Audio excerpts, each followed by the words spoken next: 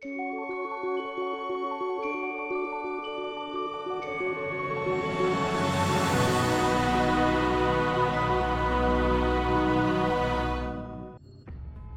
listening to the Being Business Savvy Show, with your host Dr. Savvy. This podcast series aims to share best practice in the arenas of effective program and change management via relevant tools and techniques. We also feature exciting guests with incredible business insights and innovative ideas. Our documentary style format helps to make knowledge sharing more fun, dynamic and engaging. If you'd like to be featured on the show, please contact us by sending an email to ttt@savvyleaders.com. We look forward to hearing from you. Now, on with the show.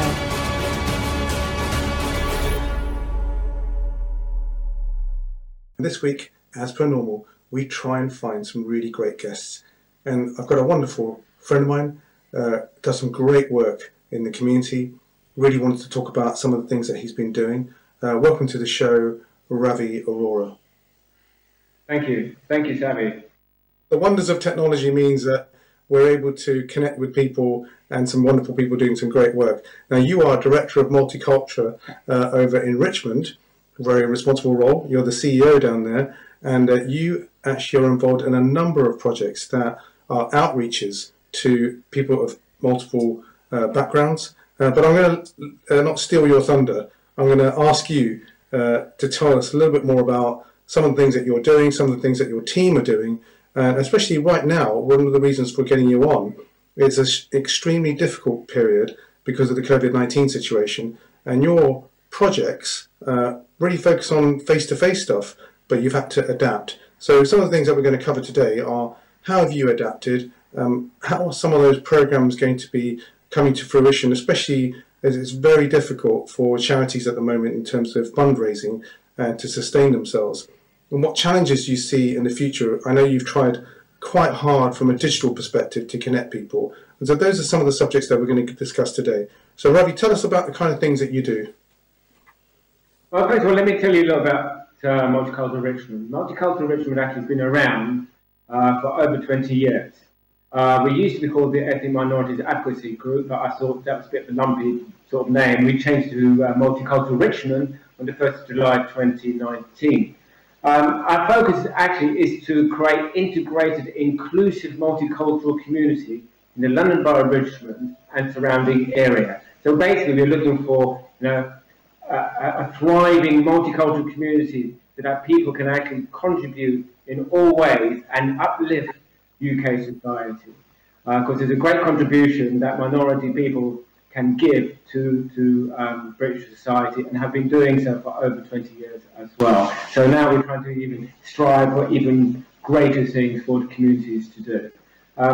So in a year, we've normally sort of served 700 people.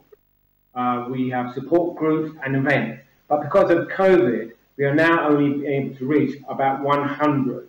And even of that 100, we're probably reaching around about only 20%. So COVID-19 has had a great impact on the work that we do and the people that we serve. So it's a big proportion of people we are not able to reach because many of our events have been cancelled. We have normally about 4 large events and over 100 people normally attend those events. Now those have all been cancelled. So now we have had to focus all our events and face-to-face work online. So that's what we have done. So we used to have at least, in 1 week, at least 100 people coming to use our services. This has now really, we now probably have about 65 people that we are actually reaching. But of that, actually physically seeing a physical face is actually around about 20 people. It's because not everyone has been able to go online because of the barriers to accessing digital technology. Many of our users are over 65 to about 70. Now, we do look after people of all ages, from 0 to the grave. But one real vulnerable group are our elders, and they really are losing out, not meeting people. They are isolated, they become lonely, and that's actually increased mental health issues, because with increased isolation and increased stress comes mental health issues. So what we actually been trying to do, especially, is to make sure that they do not feel stressed, they do not feel isolated. So what we've actually set up are actually Zoom sessions and conference calls. So on a weekly basis, my very good colleague, Surinder Sembhi, has been able to set up Zoom sessions for some of our members, not all, those who are actually able and comfortable with technology. So in a week, we can see them visually on Zoom, around about 16, 17 people. And we've facilitated Zoom exercise sessions for them, and what's called information sessions from our service providers, especially people from a mental health charity called RB Mind. We've been able to give anxiety workshops to help reduce stress for our members. So, of course, normally what would happen, they would come to our centre twice a week, and they would have access to exercise, they would have access to food, they have access to friends. It's actually an extended family. This is what our group was. So they are now missing that extended family. So the only way they can actually see each other is actually online. So every week, we've been doing it since the 23rd of March, Zoom sessions. So they are really... For a second and ask you about specifically around that, technology. So this makes the assumption, you mentioned that a lot of the people are older people. It does make the assumption that they are digitally savvy, pardon the pun. And do you think there's a digital divide? Has it been difficult? Because obviously, when you're quarantined, it's difficult to actually get that technology support. Not everybody is totally up to date with being able to press the right buttons to get connected. I mean, there's no doubt about it. Once you're connected, it's brilliant. But the fact that you've got to get online first, and not everybody's knowledge may be actually all there, that could have been a challenge, right? Or has it been? It is a major challenge. For some people, getting a new phone is a challenge. So imagining trying to download Zoom or use Microsoft Teams on a laptop, I mean, the challenge is increased exponentially. For some people, they are digitally savvy, even at a later stage. So they are comfortable using technology. But there are some who are just comfortable using a telephone. And we must not forget the telephone is still a very valuable outreach tool. And for a group of our members, we use the telephone. So we use a weekly conference call to do meditation sessions, for example. So we can't really rule out the traditional phone line. But for those people who can use digital technology, it is actually a blessing, because it has been able to connect people together. But there is a digital divide. People are not comfortable using this technology, and what we're trying to do, we've asked family members as enablers to go in when it was allowed for family members to see each other, to be safe and actually download Zoom and virtual software and tell their mums and dads on how to use the link. And that has worked as well. So that's one way we've been able to overcome some of the barriers, but there is still a core number of people who still find digital technology a bit of an issue. I think there's one of the things that COVID has definitely brought about is more creative use of technology. A friend of mine who his 85-year-old mother gave a lesson, a teaching lesson of how to make dokra, a really good vegetarian Gujarati dish. So, and she kind of got all her friends together, got the ingredients together, and they cooked it online. But preparation is very important, isn't it? I mean, you can't just dial somebody up and go, "Hey, how you doing?" There must be some, pre-work that you do to prepare. The volunteers that you have must be finding it challenging as well to be able to do the extra work to get prepared before they get connected, right? Yeah, I mean, our volunteers, we haven't got any specific volunteers. The volunteers that we actually have are family members. So we haven't got actually individual volunteers who are not family members going into homes, because don't forget, this is another person, not part of the social network bubble. So we don't want to actually break any rules. So we've got to make sure that the right people are actually visiting the family. So it's normally their son or their daughter helping them out. But most luckily enough, they're of our generation and know how to use the technology. as I said, it really depends on the individual. Some families are really good and digitally prepared, but other families are not so. And even though they have sons and daughters who can help them, their parents are still reluctant to use the technology, and that is something that we can't, change. And I said, this is where the phone is very, very important. Yeah, absolutely. And so let's talk a little bit more about some of the challenges that you have. Fundraising is difficult, right? And then we were talking on the phone earlier on. It seems that some of the funds that would have been available have now been diverted or reprioritized to other charities, especially around the support that's needed for COVID-19. So this is going to be a challenge for many charities up and down the country to be able to sustain their funding, as well as actually not only get access to government funds, but also the fundraising, because I'm sure you can't do events now, can you? Yes, absolutely true, because I'll give you an example. We actually put in a bid for a project a few months ago, and we did get a letter saying, unfortunately, because of COVID-19, in a very polite way, the priority has changed.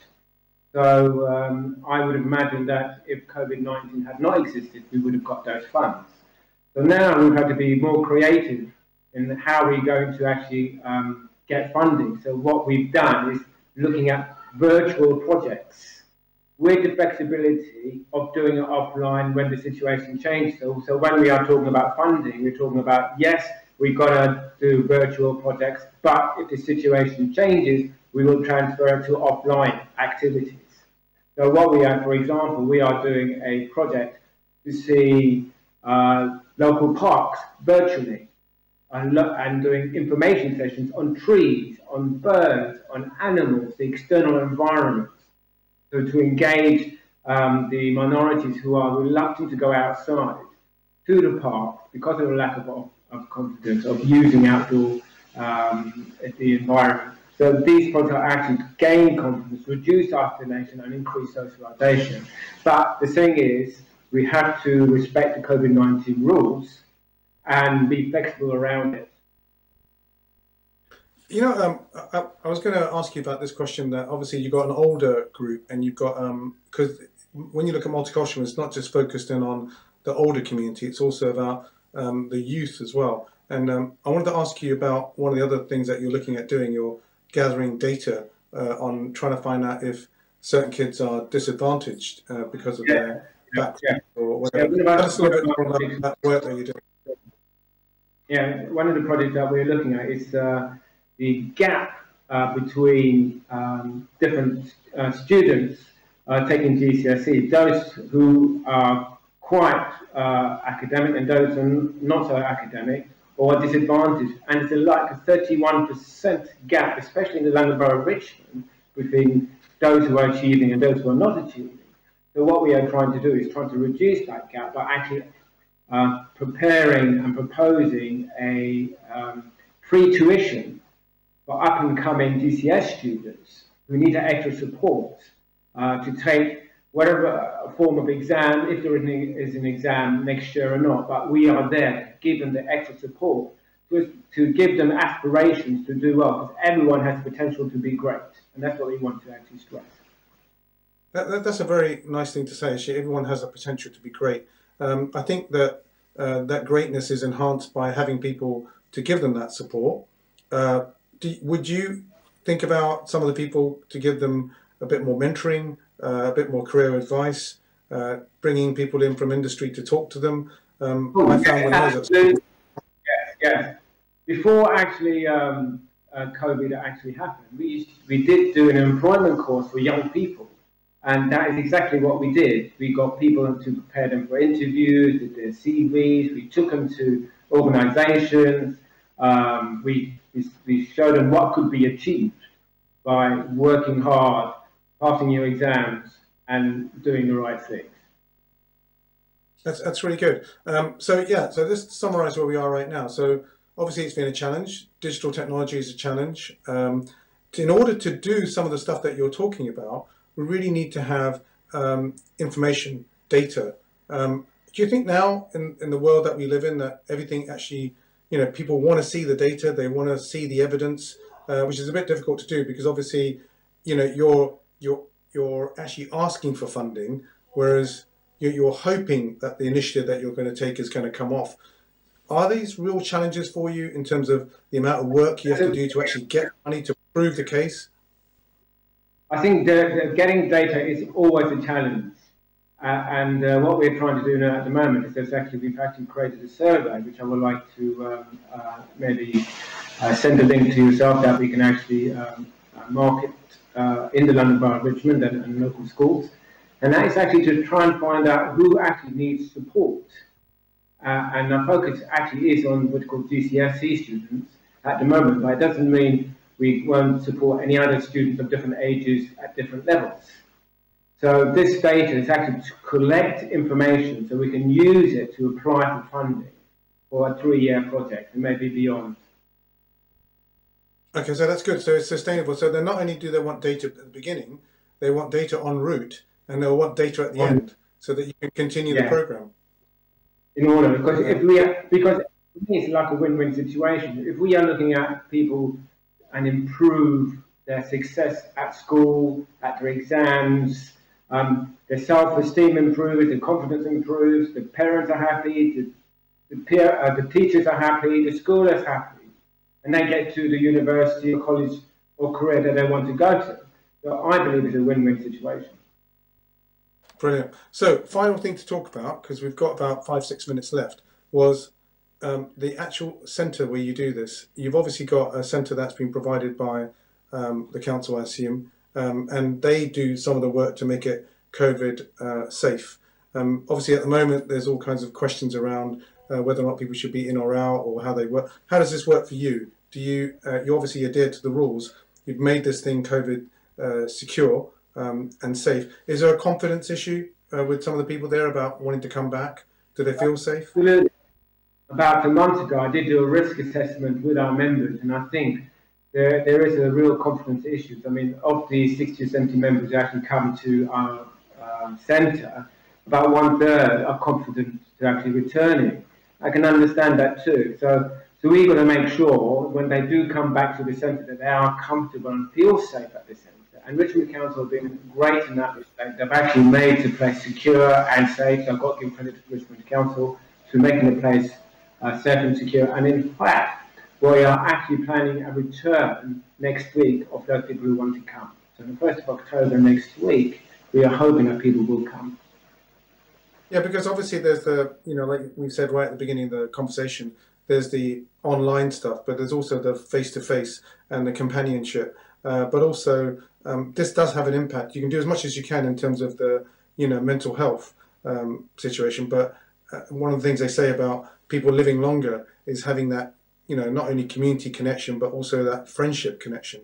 Have you seen that in the work that you've done so far?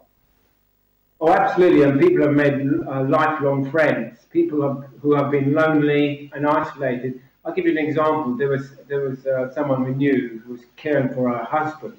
And because she was caring for her husband almost 24/7, she did not have a life. Then someone suggested our group, and she came and started coming a few years ago. And now it's like part of a family. They actually celebrate their anniversaries, their children's birthdays at the centre. So their grandchild may not be there, but they're celebrating on their behalf with their friends and family. That's brilliant. So just to end our chat today, first of all, really appreciate your time. I know you're a really busy person. It's a really hard job to try and bring people together, whether it be online or not, look at future projects. There's a shout out to your team who do an incredible amount of work. They're very dedicated. You and yourself are doing, work that you can, but you've also got to be a leader as well. You've got to be someone there to help, motivate individuals and, make sure that as a team they can function together. That's a tremendous strength that you've got. Did you want to say a few words about how you keep that team going, and also, obviously they're dedicated individuals as well, and if they want to contact you in terms of any email support or outreach work that you're doing, or any projects, or even some funding that you might need some help with? I've got to give great credit to Surinder. Surinder Semi, who's been running the project so well since March 23rd. I mean, I don't think I could have done it without her. Actually, she's been brilliant. I mean, I've been away, and she's been running the things while I've been away. So, a great shout out to her. She's been absolutely hands-on and fantastic. I can't give her enough praise. And also our volunteers. I mean, whoever has helped us has been great. We've now got a befriending team, phoning our members as well. We've got someone who can speak Greek, we've got someone who can speak Spanish and French. So not just the Asian languages, but we've got European languages as well. So really we are a comprehensive service to all people of all ages. And one thing else, that we always welcome donations as well. So anything great or small would be also welcome. So, and if you do want to help us out, I'll be really grateful. And if you want to email me on Ravi, R-A-V-I, at multiculturalrichmond.org.uk, we can have a conversation. Give me a telephone call at 020 8893 9444. I look forward to speaking to you soon. And thank you very much, David. No, thank you very much for coming on, and we look forward to seeing you soon, and keep up the good work, and all the best to all your members and your team. It's wonderful to see such progress and such dedication. Thank you.